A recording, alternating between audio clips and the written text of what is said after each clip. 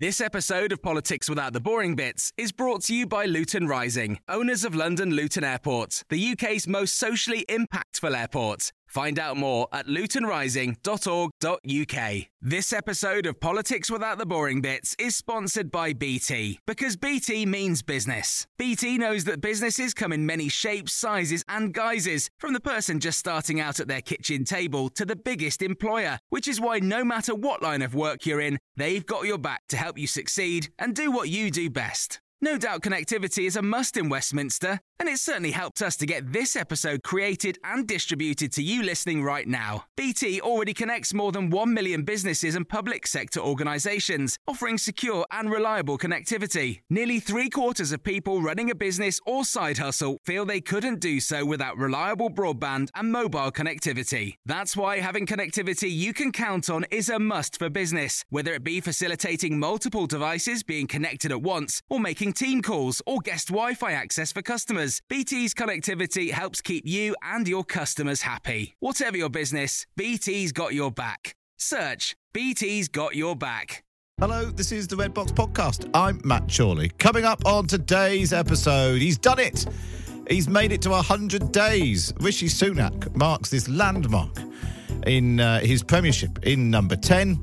Some people used to say it was a bit of an irrelevance marking 100 days, but, you know, previous experience tells us it's quite the achievement at lasting that long. We look back on how he's getting on so far, his impact on public opinion, and some exclusive YouGov polling for Times Radio reveals, well, he's got quite the mountain to climb. We'll also interrogate a bit further this idea. Is it 1992 when the Tories pulled off a shock win against the Labour Party, or was it 1997 when Labour secured a massive landslide victory?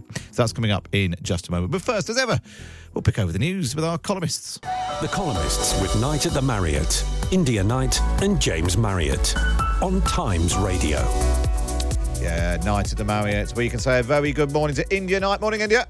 Morning, Matt. And we can say a very good morning to James Marriott. Morning, James. Good morning. Now, James, you're not here. You're normally here in the studio. Is it because I was rude about your outfit last week? Yeah, well, it was a bit traumatising, actually, and I just wasn't worried that I could dress to impress to a suitable standard that you would accept me in your studio. You haven't even got your camera on. I know. Well, the camera's the camera's broken. It's all going wrong actually this morning. But it's actually all because I'm terrified you'll see what I'm wearing and you'll judge me. Well, if they're not silk pyjamas, I'll be very disappointed. Now, earlier this week, we talked about how we should all be bragging like Americans, apparently. Shun self-deprecation and brag more. But you're not happy, James, about false modesty, which you think is even worse than bragging. Yes, well, sometimes in your columns, you're going to get halfway through and basically realise that you're attacking yourself. And I've never managed that, I don't think. I was attacking I think I was attacking a specific British idea that it's terribly polite and charming of us to be so self-deprecating, and this makes us a little bit superior to, you know, Americans or the French, who are rude and a bit more boastful. And actually, I think we have to be honest with ourselves and accept that often when you're being self-deprecating, all you're doing is when you're saying, "Oh no, it's terrible. It's an awful column. God, no, I'm sure nobody read it." What you're doing is then making the person you're talking to. It's basically what you do every week, Joe. Exactly. Yeah. But then what you're doing is making the person you're talking to say, "Oh no, it's brilliant." So all you're doing is forcing other people to do your self-congratulation for you, which I think, you know, for a nation that prides itself on its politeness, is maybe not the most polite way to go on.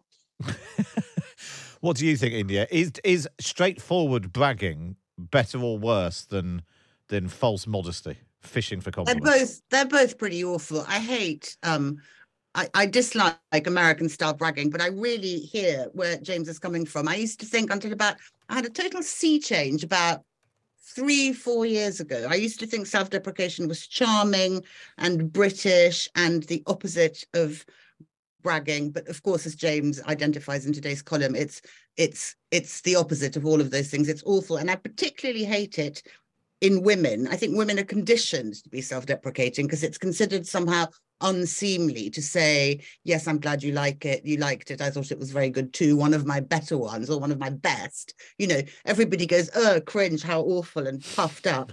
But actually to go, oh, the little thing, you know, I wrote it with my bottom while doing something else. It's tiny, and I'm so tiny and insignificant. I think it's awful. I think it's awful on every level. But I also really don't like US style, I'm a magnificent person and listen to me because I'm great. So there's a kind of happy medium, but I think it's interesting what's happened to self-deprecation, because it was a kind of national characteristic for a very, very, very, very long time. You know, very posh people take it to a complete extreme. You know, they say, oh, my children are all so awful and ugly and stupid. And that has stopped happening, and I think it's a really good thing, but we need to find the right balance, because being too shouty about your achievements is nauseating. There's also that sort of tendency to admire the plucky underdog. It's a very, very British thing. And we want people to be successful, but we're not too successful. The person, for some reason, I'm particularly thinking of was like James Corden. Everyone liked him when he was like the chippy guy from Gavin and Stacey, and he did Comic Relief and all that. Oh, now he's gone to America. Oh, he is awful. Look at him being all successful. Yeah, we hate success. We only allow people to be successful up to a certain point, and then we have to just put them down. And it's absurd. Yeah, that's true. We sort of build them up and knock them down. Now, we need to talk about somebody else who's been knocked down. Now, James, I think I first became aware of your existence with a piece that you wrote for The Times in September 2018. It said, I've been gooped. And then the subhead says, I don't actually have a vagina, but if I did, I'd definitely consider putting a jade egg in it. And explain what happened, James, and then we'll explain why this is back in the news. Yeah, well, I was really, sometimes the sub-editors, the people who write your headlines, kind of kill you a bit with the things they put in your pieces, and that one caused a lot of controversy on Twitter because I had my picture above it. Yes, I was sent to the Goop shop, which is Gwyneth Paltrow's ludicrous lifestyle brand, where they were just selling all kinds of nonsense, jade crystals to improve your spirit, or these famous eggs that you're supposed to, if you have the appropriate orifice, insert into it. And I can't quite remember what it does, but it has some sort of beneficial effects. All this total nonsense. And I actually had a whale of a time. I loved it. It was all such just absurdity. And I really remember that Evan was about 7 foot tall, incredibly thin, and I was about half the size, height-wise, of everybody else there, and I felt about 3 times the size, width-wise. I just felt, I think I've ever been so incongruous. It was the healthiest room of people I've ever been in. Coming up from memory, were you the only man there? Yes, I think I almost was. It was this, I should say it was this kind of weird evening. I'd call it like a cocktail party, but of course there weren't cocktails. It was all like, you know, the petal of a chrysanthemum floating in a, you know, dish of aromatic water and all this kind of stuff. So, yeah, in your piece, you wrote, a jade vagina egg will set you back a hefty £65. If you can't afford that, I expect a hen's egg will work just as well, but don't make any sudden movements. You fondled charcoal-infused slippers. I remember the slippers, yeah. Yeah. But you liked it, didn't you? Because you went with the intention of fear, and then you were completely converted, at least for the duration of your visit. And now... I may have overstated my conversion a little bit, but yes. And now it's shut. The London shop, West London shop outpost is shut after reportedly losing £1.4 million. I mean, I could have told you that on the day it opened. Now, this is your world far more than it is mine and James's, India. You write every week for the Sunday Times on beauty products and the new...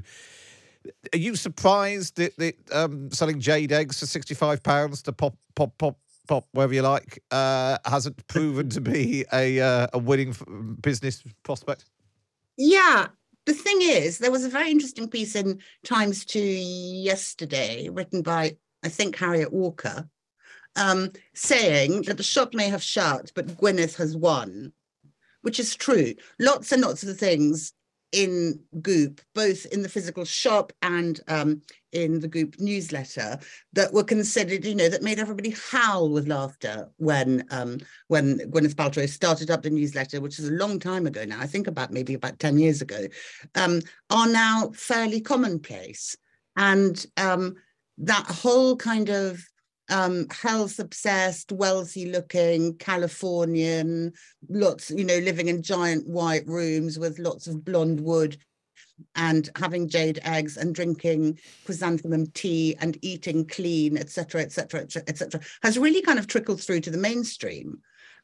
So I'm not surprised that the shop is shut. The shop was very specifically in a very specific street in Notting Hill, where I would imagine that it was fairly well frequented pre-COVID. But it's a really kind of niche demographic, that. So I don't think it had legs. But generally, the things that we found hilarious about the Goop brand are now, well, not all of them, some of them are available on your local. Yeah. It's a good point, that. And in fact, James was completely converted, which is why he still glows today. Well, it's where my youthful, healthy, looks come from. Is that's why you're on Zoom with your camera off, isn't it? Because you're wearing it's my jade egg. It's too early in the morning for jade. Right, let's move on. I was just looking actually at James Marriott's piece about when he went to Gwyneth Paltrow's Goop shop, and a comment was posted underneath from Richard Marriott. Let me reassure readers, James's chakras were well catered for throughout his childhood. Moonbeams and fairies danced about his cradle. And James replied to it, thanks, Dad. That's definitely what you want, isn't it? Your dad looking online about you putting a jade egg or a hen's egg up your bottom. Let's turn our attention then to the story on the front page of the Times today. British Gas breaking into the homes of the vulnerable. It's an extraordinary story, this. Debt collectors being sent out to fit prepayment meters on behalf of British Gas. A Times undercover reporter worked for Arvato Financial Services, which was used to pursue debts amid rocketing energy prices and more customers falling behind with their bills. This is some of what they heard. Hello, it's British Gas, your gas supply. We're here with a court warrant. Can you please open the door? Otherwise there are lots of them open it for you.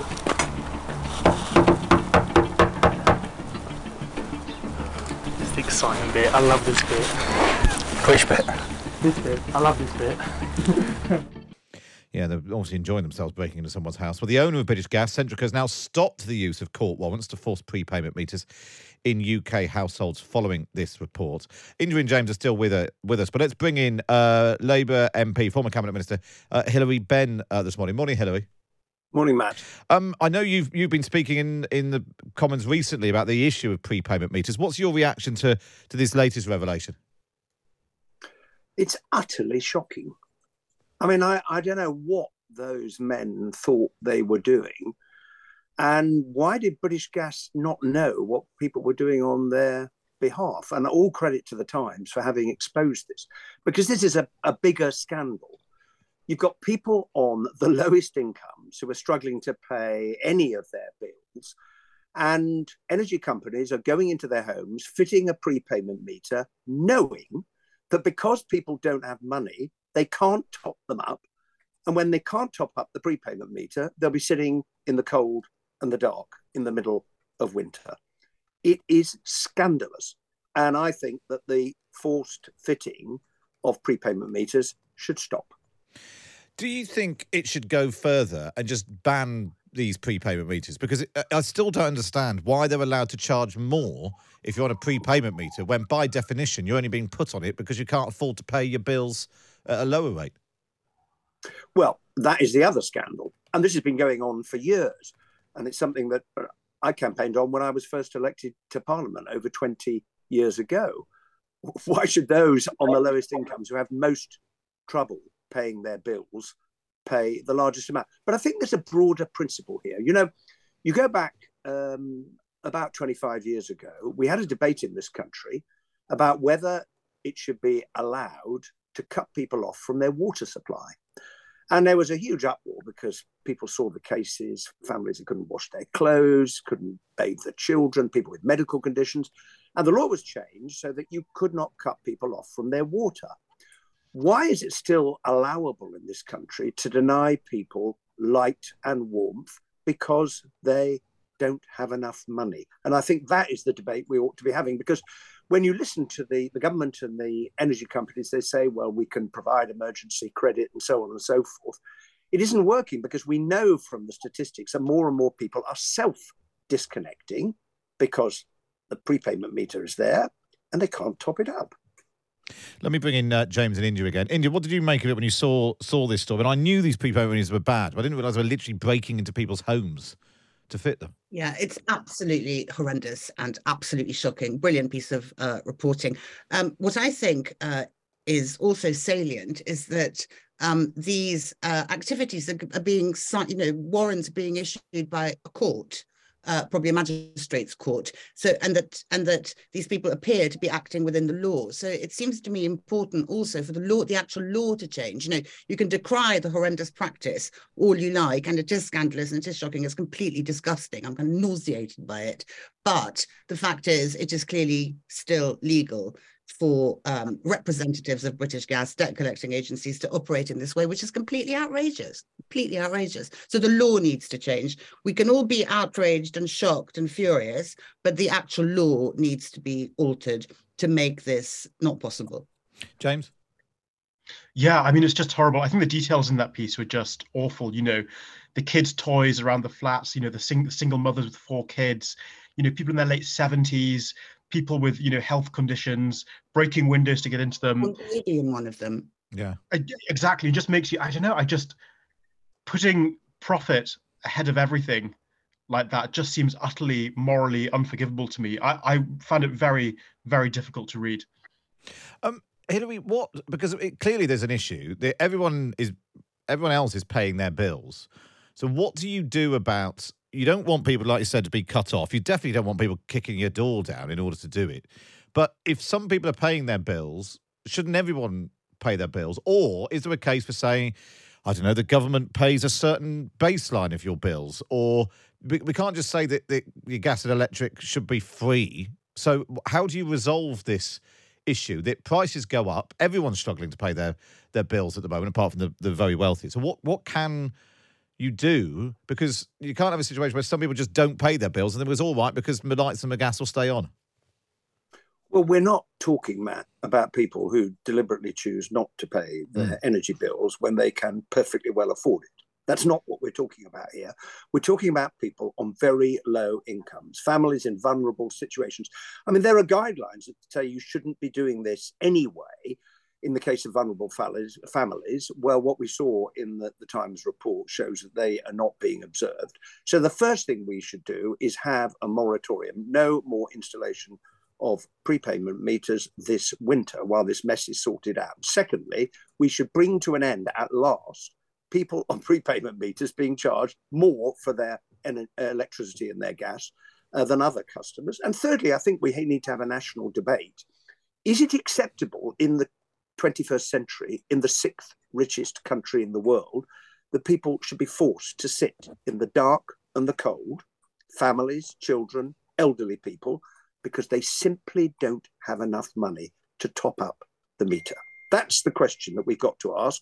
And I think this scandal will bring the debate about it to the forefront of public life, because we need to sort it out. It simply isn't acceptable. Yeah, lots of people, I'm sure will agree with that. And no doubt, we've heard from Grant Shapps. He said he's horrified by it. Ofgem have said they won't hesitate to take firm enforcement action. And I think even Centrica, the company behind... Sorry to interrupt. Yeah. All these horrified people, are we believing that all these horrified people had absolutely no idea that this kind of thing went on? I find that really hard to believe. Well, yeah, although yesterday we had the Education Secretary, Gillian Keegan, said she didn't know that teachers didn't have to tell heads if they were going on strike. I suppose that's part of what happens if you reshuffle the cabinet every 4 weeks. People don't seem to know what's going on their patch. James Marriott and India Knight there, and of course you can read them both in the Times and the Sunday Times every week. Just get yourself a subscription. Go to thetimes.co.uk/Times Red Box. Up next, we look back on Rishi Sunak's first 100 days. It's that time of the year. Your vacation is coming up. You can already hear the beach waves, feel the warm breeze, relax, and think about work. You really, really want it all to work out while you're away. Monday.com gives you and the team that peace of mind. When all work is on one platform and everyone's in sync, things just flow. Wherever you are, tap the banner to go to Monday.com.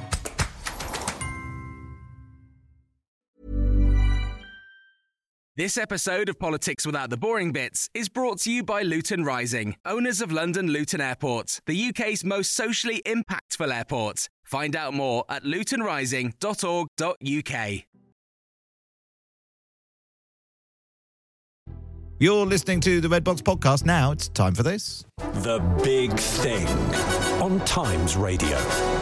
Well, he's done it. Rishi Sunak's done it. He's made it to 100 days, which you'd think wouldn't be much of an achievement, but not everyone gets there. He's outlived them. He's outlived the lettuces, the apples, the pears, basically anything that you might keep in your fridge. The idea, though, of judging a leader on his first 100 days goes a long, long way back, all the way back to Franklin D. Roosevelt. He passed 15 bills in the first few months of his term in office in his Revolutionary New Deal, but basically didn't say anything in public for 100 days. Only later, after he'd been in office for 100 days, he addressed the nation via radio, calling on the public to take the opportunity of a little quiet thought to examine and assimilate in a mental picture the crowding events of the 100 days which have been devoted to the starting of the wheels of the New Deal.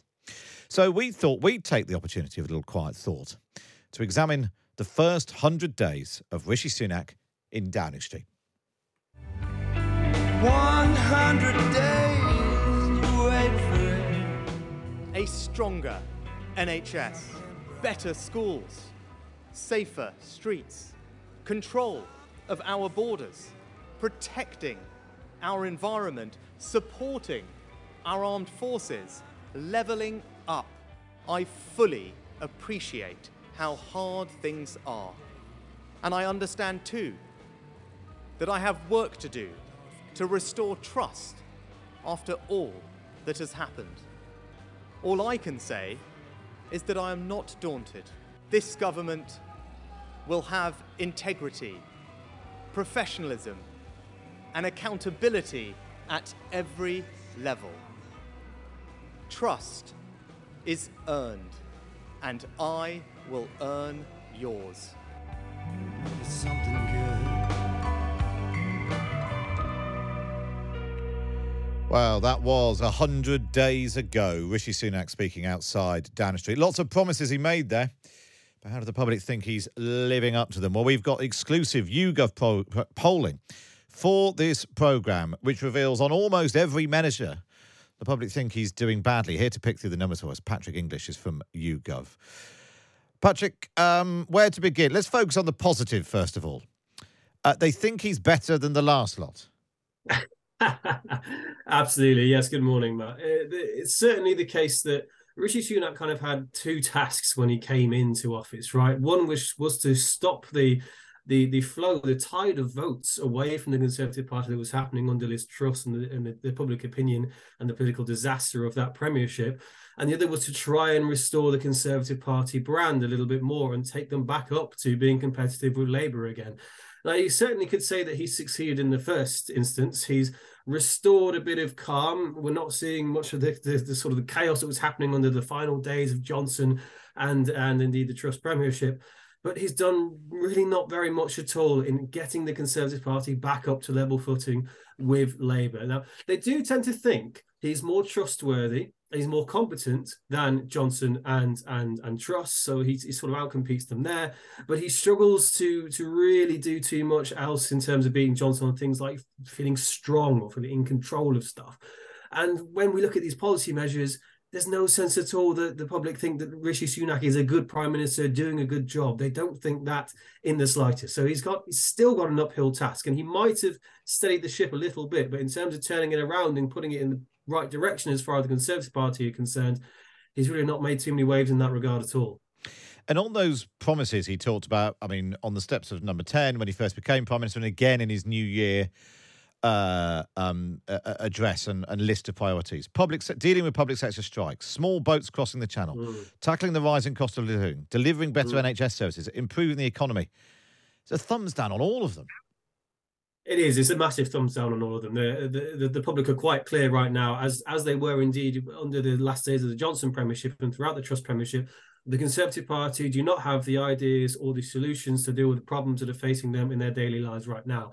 And one of the crucial things about this is when we talk about problems that are facing the country, these problems are very, very acute for the vast majority of the population. We're talking about a cost of living crisis. We're talking about families and individuals struggling to pay the bills coming through their door with the money in their pocket.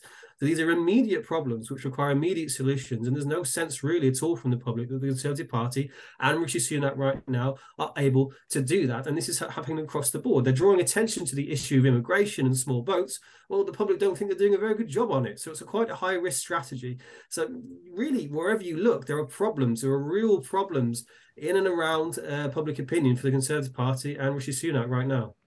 And on the question of I suppose, this sense of inevitability, how likely is it that Rishi Sunak will be Prime Minister after the next election? What did the voters in this poll say? Oh, the voters don't think so at all. The voters do not expect the Conservatives to be winning the election.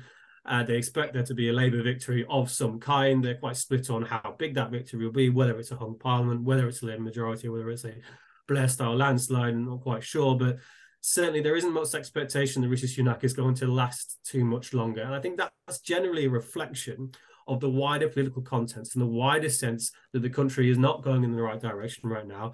As I say, the wider sense that the public don't think the Conservatives have the solution to those problems. And so at the moment, they're looking at the Labour Party and saying, well, you know what, we don't think that Keir Starmer is fantastic. We don't think that Labour necessarily have all the answers. But they look a damn sight better bet right now than the Conservatives do. So that's why I think a lot of them are turning that way in vote intention, and a lot of them don't expect Sunak to be in the job for too much longer. And it's interesting because 13% of people, only 13% of people say it's likely that he'll be Prime Minister after the next election. But even amongst people who voted Conservative in 2019, only 22% think he's going to be back after the next election. Only 17% of Leave voters. Across the board, it's really bad. And I suppose once this idea of inevitability takes hold, that's really very difficult to shake that off, isn't it? Yeah, it becomes very, very difficult indeed. It becomes an almost entrenchment of the idea that Sunak is already a failed prime minister, even after 100 days. Now, he might point to the fact that he had a monstrous task, really, to stem the flow of votes that was going away, and this perception that the Conservative Party was about to explode, and that he's successfully done that. And now his task is turning toward trying to rebuild some of that longer-term trust, those longer-term issues. But there's certainly already a sense among the public that that's just not going to happen. They simply do not trust the Conservatives. They do not trust Sunak to be able to provide the solutions to the problems which face them in their day-to-day life. So there is a bit of a sense of inevitability, and it's going to be a monstrous job. Not impossible, of course, a monstrous job for Sunak to turn this around. Patrick, really good to speak to you. Thank you for that. Patrick English from YouGov. If you want to have a dig around in some more of the polling, I've tweeted some of the charts out, so you can have a look on my Twitter account. Patrick, good to speak to you. We continue our assessment then of Rishi Sunak's premiership with these two. CCHQ, Chorley Campaign Headquarters. Yeah, we first instigated Chorley Campaign Headquarters last summer for the first Tory leadership contest. Rishi Sunak versus Liz Truss. He lost, of course. She didn't last long. He took over 100 days ago. So let's turn our attention to our armchair generals. They're back. Philip Webster's a former political editor of The Times and joins us. Morning, Phil. Good morning. And Eleanor Goodman, former political editor at Channel 4 News. Morning, Eleanor. Morning. We spent last summer watching Rishi Sunak go up against Liz Truss, try and fail and then try again and then succeeded at becoming Prime Minister. How do you think his first 100 days have gone, Eleanor? Against expectations? Against expectations. I mean, I would entirely concur with Patrick in terms of what he's achieved. But the overall effect, I suspect, if you actually ask the punters a rather unscientific question about how it's gone, they'd say the country's gone to the dogs. Because since then, and has continued to go to the dogs because of the strikes, which are, after all, the things that really affect most people, and inflation. He has, as we've said, had achievements in terms of stabilising the financial situation, and to a degree he's quenched the flames of civil war in the party, but you feel they're still simmering sullenly under below the surface. And he's just not getting cut through because of all these distractions. And he's allowed himself to be portrayed as weak both in terms of how he's made deals with the party to get through things like planning, and also, obviously, in terms of how he's handled the scandals that have dogged his premiership, even though you could argue that in some terms these have been inherited from the past, and that is his problem, whereas John Major, who the Tories are desperately looking back to in terms of 1992, managed to establish himself as a really new prime minister, so the electorate didn't feel they actually needed an election because they already had a new government. He hasn't been able to do this because of all these voices from the past still creating distractions and problems.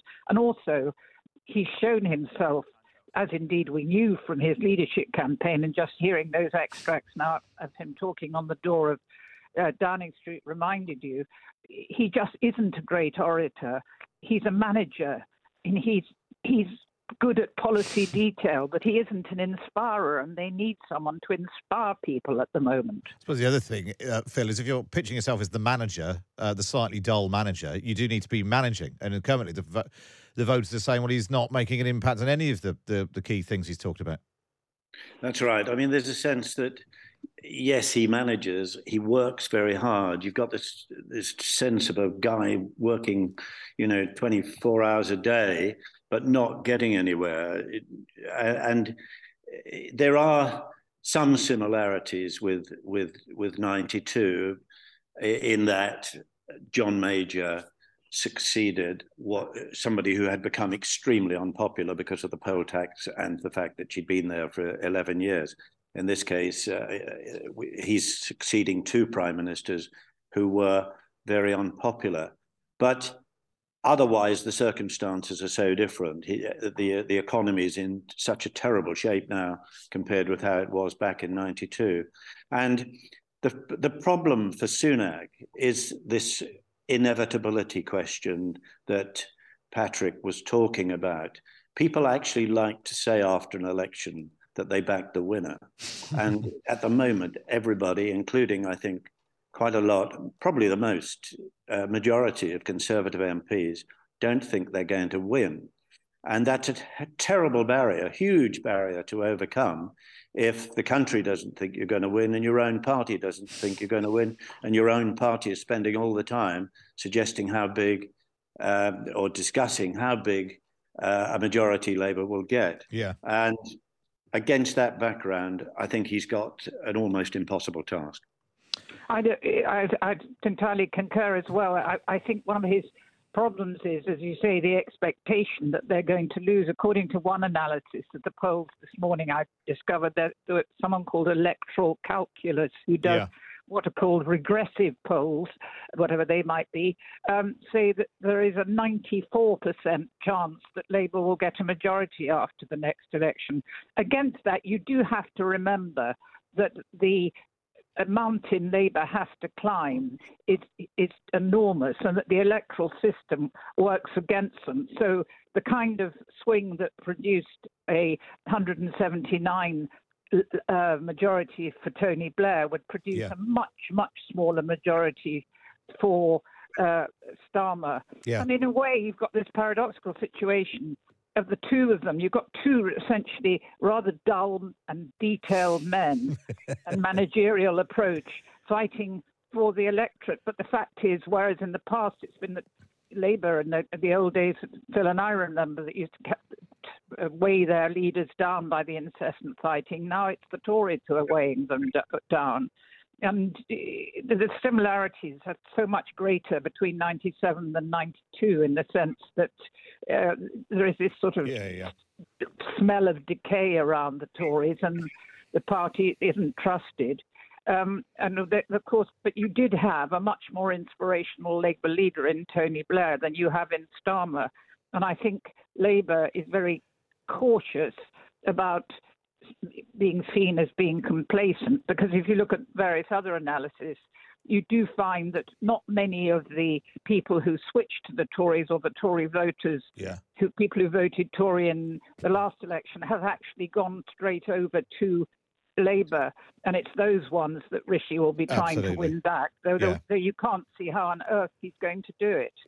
And always good to speak to you, Eleanor Goodman, Philip Webster from CCHQ, talking us through the state of Rishi Sunak's prospects ahead of the next election. So what does he need to turn things around? This week, we've been looking at both the 1992 election, when the Conservatives were expected to lose and then won, and the 1997 election, when the Conservatives were expected to lose and got thumped. Well, the former Conservative leader, William Hague, thinks there's still a chance that at the next election, it could be like 1992 all over again.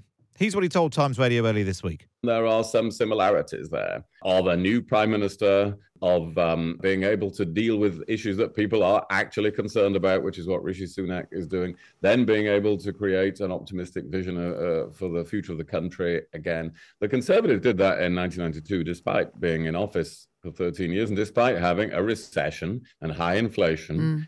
And a real fiasco over the poll tax at the time. So there are some similarities with today. But I say you have to be really hungry for it, at every level. The activists, the MPs, the cabinet ministers, not just the prime minister. But it's still open. I make the point that there isn't much excitement about the Labour Party. Well, Danny Finkelstein, obviously friend of the show, regular on the show, and also used to advise William Hague. And before that, John Major.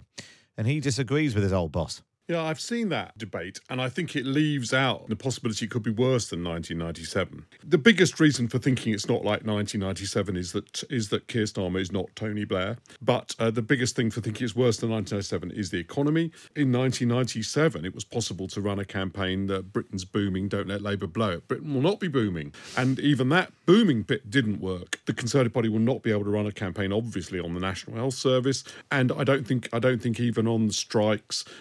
So you're left with thinking this rather sort of thin gruel of woke might work. And I don't think it will. So the only thing that the Conservative Party can rely on is something that I think isn't that reliable, which is that Rishi Sunak, well, actually, we could keep him. I think that's possible. Again, I think it's optimistic given all the other things that are going against the Conservative Party. Danny Finkelstein there. And also this week, I spoke to the former Conservative Party chairman, Eric Pickles. He says there's no point in even comparing the situation of the 90s if the party doesn't buck up their ideas. My message is loud and clear. It's not the 90s. Don't look for political analogies. You've got to decide whether you want to win. And the only way you're going to win is if you show a degree of competence and a degree of unity and a degree of determination. And every time a backbencher, no matter how distinguished, or a minister in private says, "Oh, we've had it, we have no chance," then that's just a nail in the coffin. Eric Pickles spoke to me a couple of days ago. Well, now let's speak to Sir Alan Duncan, former Conservative minister, who, in fact, Alan, you threw your doors open to John Major's leadership contest campaign, didn't you? So you were there right at the beginning. Yeah. My house was his headquarters, and then I sort of ran William Hague's campaign a few years later. So, I've been in the midst of all this for quite a long time. And you were first elected in 92, weren't you? I was first elected in 92 and then stood down in 2019. So 27 years of, let's call it ups and downs. It wasn't all total pain, but it had its mucky moments. Yeah. So where were you on this debate then? Is the next election going to be 1992, where a slightly dull Tory Prime Minister defies the odds and secures a surprise win? Or are we in a sort of major defining election where the Labour Party secure a big landslide and begin a long period in office? Look, I'd say a nice try to my mate William Hague. He had to cheer up the cabinet at Chequers when they had their away day, but I think I share Danny Finkelstein's logic much more. Look, the thing about 1992 is I think you could compare it with 2019, but not with what is likely to be 2024. I mean, the thing about 92 is they'd had one change. The Prime Minister, Margaret Thatcher, had gone. John Major came in and he cleared the decks. He tidied up the council tax, got rid of it. But he was also the beneficiary of some popularity about the handling of the first Gulf War when Kuwait was invaded, and he was up against Kinnock. So that, I think, explains 92, because the real economic pain and division of the party had not yet set in. Likewise, in 2019, although it had tons of division and tons of mess, the fact is Boris was very, very charismatic, and he absolutely milked, for the benefit of votes, the Brexit issue, and he was up against Corbyn. So that explains 2019. So I think you can compare 1992 with 2019. However, what then happened in the government of John Major from 92 to 97, my first parliament, it is when the rot set in. You had massive European division over the Maastricht Treaty. You had a great economic pain with high interest rates. You had the bailing out of the exchange rate mechanism in September 92, which essentially set the tone of his economic reputation for the next 4.5 years. And you had the death of John Smith, and in came Tony Blair. So there's a massive change. Now, what you've got here is that although we got in with a big majority in 2019, the fact is there's been a cumulative horror of getting through, 1 million prime ministers, God knows how many ministers. I mean, you lose count with all the resignations as they tried to get rid of the previous prime minister. You now have a collapse of economic competence, which we were just holding on to, blaming Putin for inflation until the Truss government absolutely dynamited that. And we've got massive division where you've probably got 3 schisms in the party, one between Leave and Remain, one between low tax and sound money, and a third between ideologues and pragmatists. And all of this is just meaning the Conservative Party looks unworthy of support. And so I think that it's much closer an analogy to compare 1997 with 2024 as it's likely to be than with 92. So I'm afraid we're really up against it. It's interesting, actually. You talked about 2019 and the similarities with 92. Actually, you could argue the Conservatives have pulled the trick twice during this government because David Cameron defied the polls and won gained seats and won a majority in 2015. So if you think, well, to some extent, the Conservatives have done it in 2015 and 2019, defying the polls again. Getting the voters to put their trust in you to sort things out and then it not all panning out. Pulling that trick off a third time in one period in government, it's just a lot to expect, isn't it? Never mind all of the other things which are going on. Yeah, I mean, you very helpfully skip over 2017, where we rather went backward. We've had 15, 17, 19. We've had 3 elections and 1 million prime ministers in very quick succession. But I think, you've got to go back to what Patrick was saying and look at the polls. I mean, when you've got polls looking at, basically 50 facing 25, I think you can assume that that's, of course, going to close ahead of the election. The question is, can it close enough? So in 1997, you had Labour, this is the result, at, I think, 43% and Conservatives at 31%. So you could see it close to something like that. The question is, can it close beyond that to give the Conservatives any hope whatsoever? And this is a very, very big ask, in my view. So, I think people have rather, locked in their head now that they're fed up with the Conservatives. They want to change, even though Starmer is not exciting. And I think there's a real duty on the press now to question Keir Starmer and all his front bench and MPs about what they really think they do in government. Because unlike Tony Blair, they don't appear to have any platform for government, which they've begun to explain to the electorate. They're thinking they can just sit there and let it land in their lap. And it's time to start asking them some very difficult questions. And on the, in terms of what advice you might give Rishi Sunak, last autumn, I think it was at the height of Boris Johnson or Liz Truss's woes.